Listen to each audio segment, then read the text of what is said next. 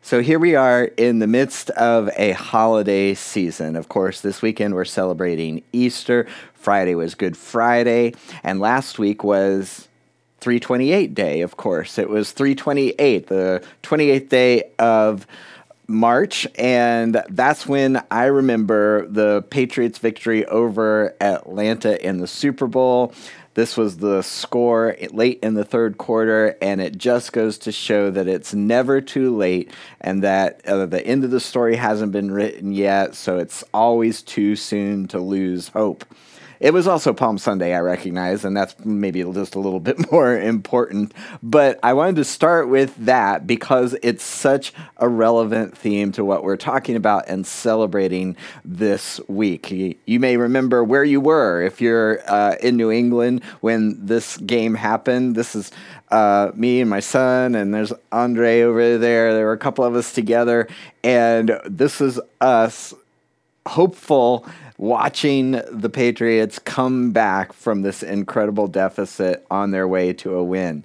Now, I had hope at that time, in part because I had seen so many incredible endings in the past. Just a couple of years ago, before that, in Super Bowl 49, we saw Malcolm Butler intercept Russell Wilson to snatch victory out of the jaws of defeat in Super Bowl 49. So we had some sense that a turnaround was possible. That's what we're going to be talking about today. We've been in this series called King and Cross, looking at the Gospel of Mark and seeing how Jesus is the king who secures victory through the cross. Yes, he's a king. He is the Messiah, the Christ, the anointed one of God. He is God in the flesh, fully man and fully God, and he revealed himself as that as he walked on the earth and did his ministry and taught, but he secured his kingdom through a very unexpected process where he went to the cross. That's not how the people were expecting. That's not what they were looking for in a Messiah, but he is the king who secures his victory through the cross. And this is the way the Apostle Paul would describe it when he's describing the core elements of the gospel. In 1 Corinthians 15:57, it says, "But thank God, he gives us victory over sin and death through our Lord Jesus Christ." And what I want you to be able to see here as we celebrate the resurrection this year is that there is always hope. And that's what we're going to be talking about today. There is always hope. And I recognize that many of you probably listening and watching are facing things that are a lot more serious, a lot more challenging, a lot more devastating than your team being behind in a game. I know that there are people who are facing severe financial, relational, health challenges. And when you're in the midst of some of those situations, it can be hard to maintain hope. Because if you just draw a line from the way things have been going out into the future to what you expect, there might not be a lot of things that are giving you hope. You might not see a light at the end of the tunnel. But Easter, the story of Jesus' resurrection, reminds us that there is always hope. And the reason that there's hope is that the end of the story hasn't been written yet.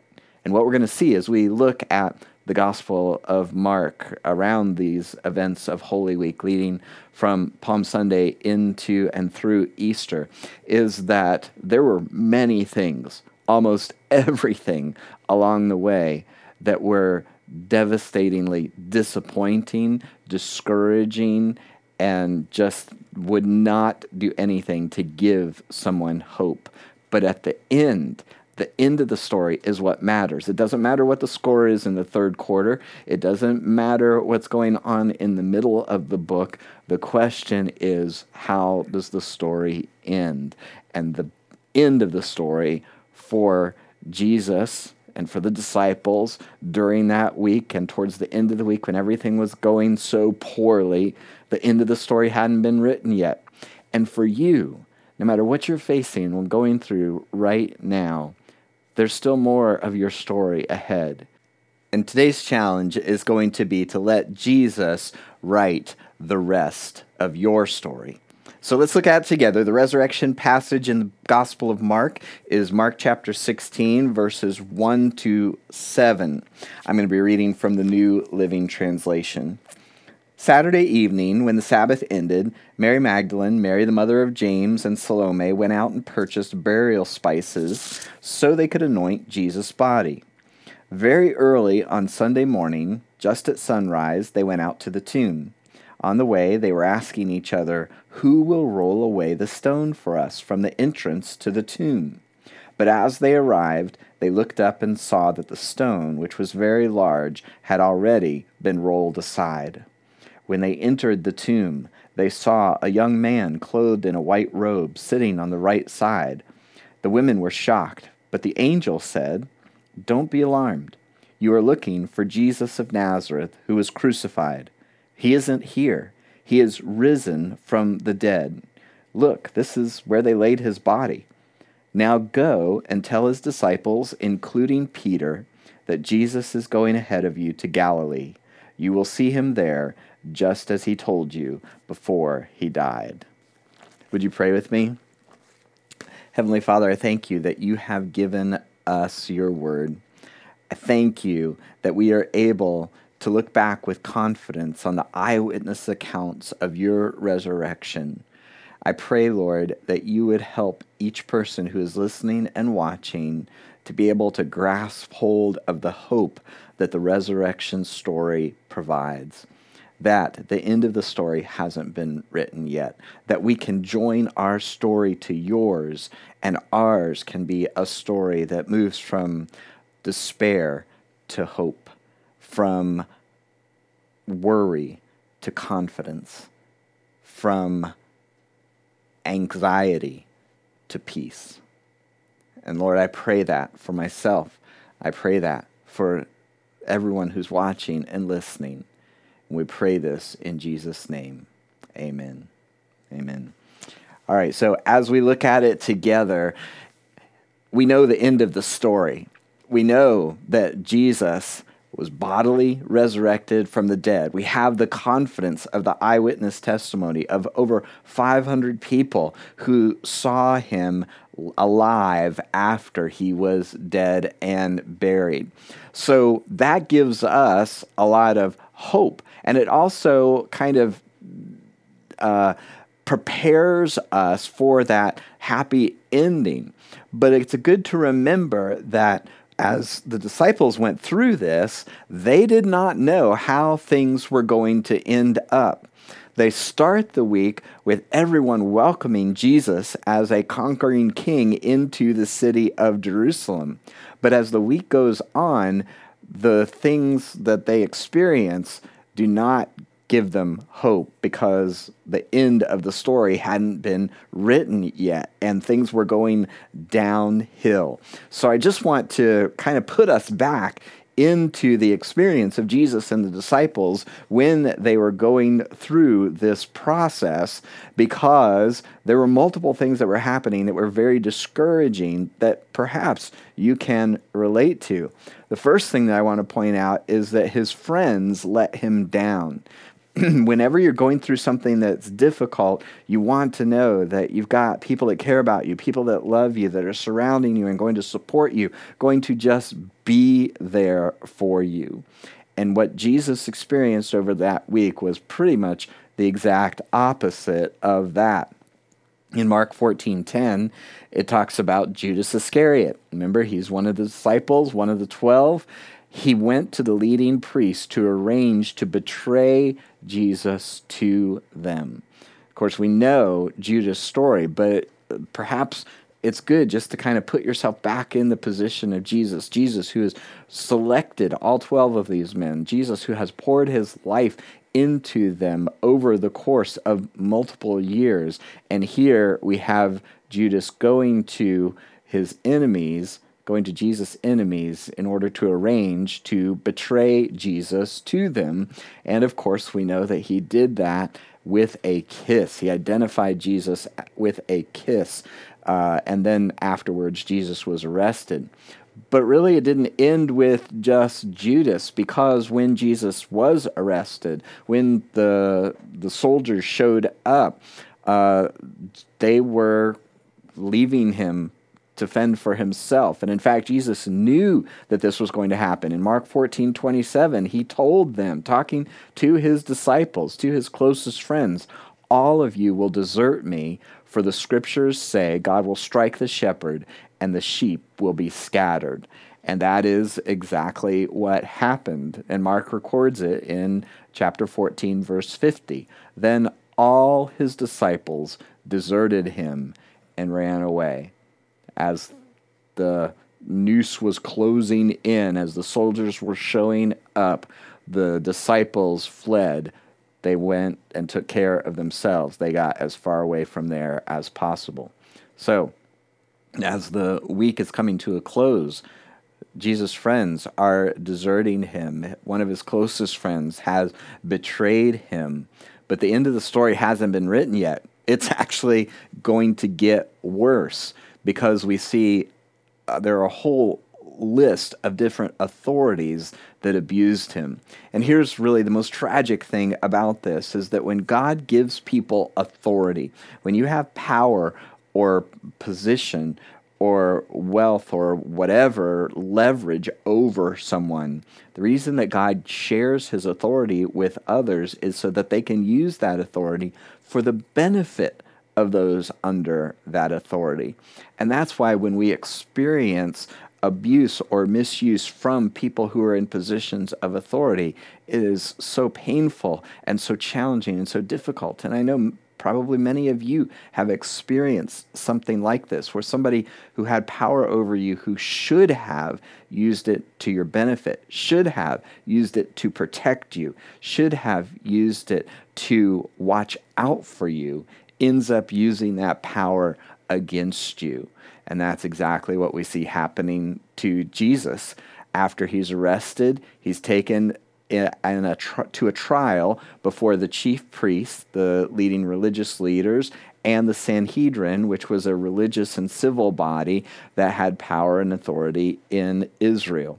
So in Mark 14:55, the chief priest and the whole Sanhedrin were looking for evidence against Jesus so they could put him to death. They were conspiring against him, looking for some pretext to put him to death. And he was innocent. They didn't find any because he was innocent. And then people were coming before this court and were testifying falsely. In Mark 14:56, it says, many testified falsely against him, but their statements didn't agree. They couldn't find two witnesses who could say the same thing. They were testifying falsely. They were lying about him.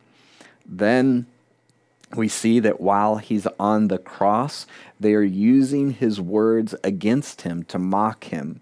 In Mark 15:29, it says, "Ha! Look at you now," they yelled at him. "You said you were going to destroy the temple and rebuild it in 3 days." This was a part of Jesus' teaching, part of his preparing and showing that he knew what was going to happen and was foreshadowing the cross and resurrection. But people are taking his words and twisting them and using them against him. And then back in the courtroom, as the trial is wrapping up, as they are getting ready to hand Jesus over to the authorities to be crucified, it says, then some of them. Who are the some of them here? These are the people that are in authority. These are the people who are supposed to be watching out for him, people who are supposed to be committed to justice. Some of them began to spit at him, and they blindfolded him and beat him with their fists. "Prophesy to us," they jeered, and the guards slapped him as they took him away. One of the things that tells you the most about a person's character is how they treat people who are under their authority, people who can't fight back, who don't have power or position. And here we see the people who should have been watching out for Jesus absolutely abusing and mistreating him. And then these are his own people. These are fellow Israelites. Then as he's turned over to the Romans, it goes from bad to worse. I'll just read this passage to you about how he was treated once he was turned over to the Romans. This is Mark chapter 15, verses 16 to 20. The soldiers took Jesus into the courtyard of the governor's headquarters, called the Praetorium, and called out the entire regiment. They dressed him in a purple robe, and they wove thorn branches into a crown and put it on his head. They saluted him and taunted, "Hail, King of the Jews!" And they struck him on the head with a reed stick, spit on him, and dropped to their knees in mock worship. When they were finally tired of mocking him, they took off the purple robe and put on his own clothes, and they led him away to be crucified. So here you see his friends betray him. The people in authority abuse him. It goes from bad to worse as he's handed over from fellow Israelites to the Romans. But in the midst of this, the end of the story hasn't been written yet. In fact, it's going to get worse. Because in the midst of all this, perhaps the most challenging thing is that from all appearances, God seemingly abandoned him. And that's probably one of the most challenging things that we can face. If you know that there's a God who loves you, who cares for you, who sent his son to die for you, who has your best interests at heart, and then you look around at your circumstances and the way things are going, and it just doesn't seem to line up with that. And you begin to wonder, are my prayers bouncing off the ceiling? Is there really a God out there who loves me and cares for me? If that were the case, wouldn't my experience be different? And that's exactly what you see in Jesus' life as well, because from an outsider looking in, it seemed like God abandoned him. In the Garden of Gethsemane, as he's praying, before he is arrested, it says in Mark 14:36, his prayer went like this: Abba, Father. He's speaking very intimately to God as his dad. He cried out, everything is possible for you. I know that you're sovereign. I know that you're in control. I know that you can work things out in ways that are so creative. Please take this cup of suffering away from me. He was looking towards the cross. He knew what was coming. He knew the pain, suffering, and experience that was ahead of him. And so he is begging his dad, please take this cup of suffering away from me. He goes on to surrender his will. Yet I want your will to be done, not mine. And while he is praying, while he is anticipating what is coming on the cross, it says in Mark 14:34, he told them, talking to his disciples as he was asking them to pray and to keep watch with him, my soul is crushed with grief to the point of death. Some of you have experienced this kind of soul-crushing grief and sorrow. And maybe in some form or fashion you're facing that right now. It's always encouraging to me to remember that the God in heaven sent his Son, lived among us, experienced all the things that we go through in this life. There's no suffering, there's no sorrow, there's no challenge, there's no difficulty, there's no pain that God cannot relate to, because he was put himself willingly through those paces with us. Here, Jesus is saying, I've got soul-crushing grief that I'm dealing with right now, as he anticipates the cross. And then, as he is on the cross, in Mark 15:34, it says, at 3 p.m, Jesus cried out in a loud voice, Eloi, Eloi, lama sabachthani, which means, my God, why have you forsaken me? Now, there's an element of hope in this because in addition to the words that he's saying, he's actually quoting the first line of Psalm 22. So I think that he is, yes, experiencing that sense of rejection, but knowing that the end of the story hasn't been written yet, and pointing the people who were there watching this whole experience to Psalm 21. Just like we, in some cases, refer to songs by the first line of the song. A Mighty Fortress is Our God is the title of the song that starts, A Mighty Fortress is Our God. In the same way, you might refer to Psalm 22 in this way, my God, why have you forsaken me? Because that's the way the psalm starts. And it details a person who is going through experiences very similar, foreshadowing, prophesying what Jesus would go through. But the end of the story in Psalm 22 shows the redemption, the rescue that God is going to effect. And so I think even in the midst of this intense suffering, he is pointing people to the fact that the end of the story hasn't been written yet. And here's where we make the turn. The end of the story, but God rescued him. There is a contrast, a pivot point in this story. And there can be a pivot point in your story as well. But God rescued him.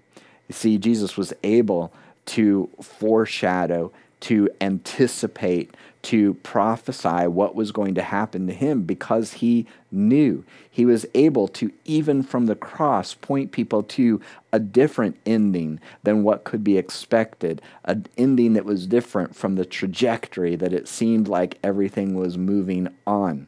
Back, remember, at that transition point when Jesus began to explain who he was and what was going to happen to him. In Mark 8:31, he says, "Then Jesus began to tell them that the Son of Man," again referring to himself, "must suffer many terrible things and be rejected by the elders, the leading priests, and the teachers of religious law. He would be killed." And then there's this transition. But 3 days later, he would rise from the dead. He said, all of these things are going to be happening, and it's going to seem like you're going in a certain direction, and things are going completely off track. But really, in the midst of this, God is at work, and there's going to be this pivot point, this transition. But 3 days later, he would rise from the dead. And then in that passage that we looked at about the resurrection, we see that pivot point. But beginning back in chapter 8, all the way through chapter 16, his disciples, his friends just didn't understand. They weren't anticipating that. They were going to the tomb in order to prepare his body for long-term burial. They weren't expecting to find an empty tomb. They weren't expecting to look for the risen Jesus. And so the angel says to them in Mark 16:6, "Don't be alarmed. You are looking for Jesus of Nazareth who was crucified. But he isn't here. He is risen from the dead." You see, the end of the story is different. There's always reason for hope. Despair is always a lie, because if God is in control and you have turned your life over to him, the end of the story hasn't been written yet. And so the challenge is to let Jesus write the rest of your story. Because it's not an automatic thing that things are going to turn out well. It's as you join your story to the story of Jesus that you get to anticipate new life, resurrection, and a good ending to the rest of the story. This is what the Apostle Paul is saying to the church at Corinth as he wraps up his discussion of the elements of the gospel. He says, "But thank God, he gives us victory over sin and death through our Lord Jesus Christ." And I think this is an important conclusion to remember, that things in this world are really not always going to end well. Sometimes the end of a person's life, the end of their story here and now, does not end well. Sometimes it seems like cancer wins. Sometimes it seems like the people die without ever having had the opportunity to redeem and rescue some relationships. But here in this passage and with this verse, the Apostle Paul is reminding us that ultimately everything ends in death, but the victory comes after. That's not the end of the story. He gives us victory over sin and death through our Lord Jesus Christ. And just like you see in Jesus' story, everything going downhill, off track, right to and including death, a tortuous death on the cross. But even then, the end of the story hasn't been written yet. And so, if you want God to write the rest of your story, what you're in essence doing is turning over not just this life, but the life past this life over to Him. Because the end of the story is really the coda to this life here on earth. And the end of the story hasn't been written yet. But we know how it ends. You see, because in the book of Revelation, it tells us how the story ends. And although our story and the end of the story hasn't been written yet, we get to choose which end we will participate in. And there are two options that are laid out. It's in Revelations chapter 21, verses 6 to 8. And it's quoting Jesus, and he uses this very picturesque language. He says, "From water of life well, a well of living water, I give freely to the thirsty. Conquerors inherit all this.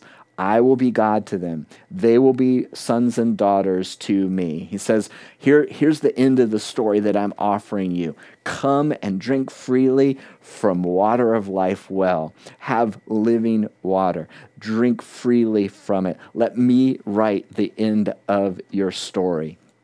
And that ends well. But he also gives the contrast that there are two possible ends.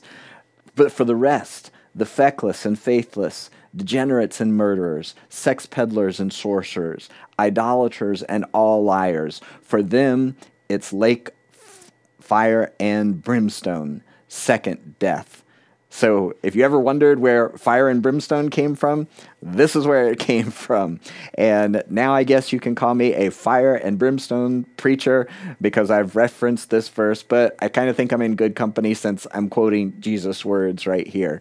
And of course, we don't emphasize that. And Jesus doesn't want that for anyone, but for all of us. Have another translation for feckless is cowardly. Have you ever been cowardly? Have you ever been faithless? Have you ever lied? I've done all of those things. And so we deserve the second death, the eternal death. But God did not want that for us, and so he sent his Son to make a way for us to end up at the well of living water. Living water. And this is the end that I hope for, that he hopes for us, that we secure as we come to Jesus. In Revelation 21:4, one of my favorite verses, he will wipe every tear from their eyes. He's actually quoting from the prophet Isaiah chapter 25, verse 8. There will be no more death or mourning or crying or pain, for the old order of things has passed away.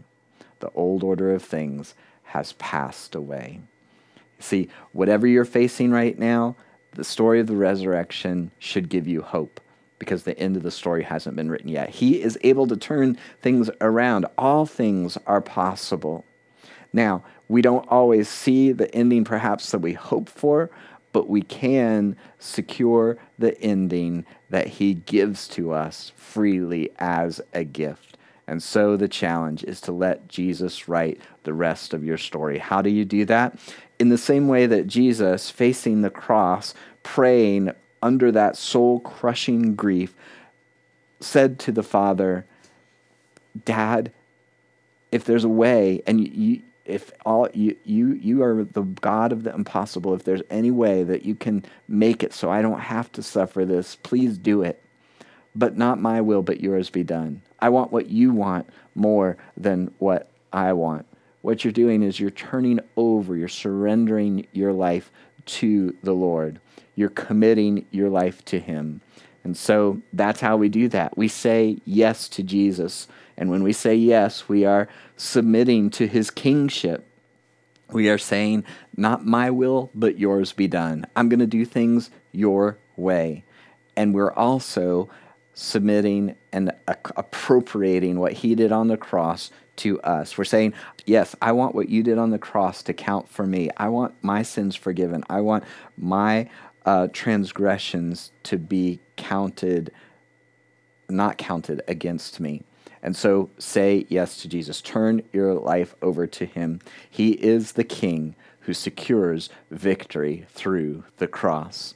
And whatever you're facing right now, whatever difficulty, whatever challenge, whatever pain, whatever betrayals or challenges that you're facing, the end of the story hasn't been written yet. And He has given you the opportunity to let Him write the rest of your story. And when He does, you will see that He will accomplish His good purposes for you, that He will join your story to His so that it ends in resurrection, new life, living water, and the wiping of every last tear from your eyes. Would you pray with me? Heavenly Father, I thank you, Lord, for the hope that we have, because when things look their bleakest, you were still at work. When everything was against Jesus, you were for Him. When He was dead and buried, you gave Him resurrection life, and then turned around and offered to include us in His story.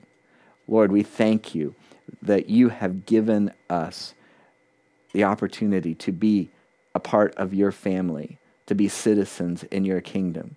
Lord, we thank you that you have offered to us forgiveness for every sin that we ever commit, past, present, and future. That as we join our story to yours, that you will work in and through us, and that there will be a day as we drink from the well of living water, that you will wipe every last tear from our eyes. We thank you for this. We surrender our lives to you. We ask you to lead and guide us. We want to bring you glory and honor as you deserve. We pray this in Jesus' name. Amen.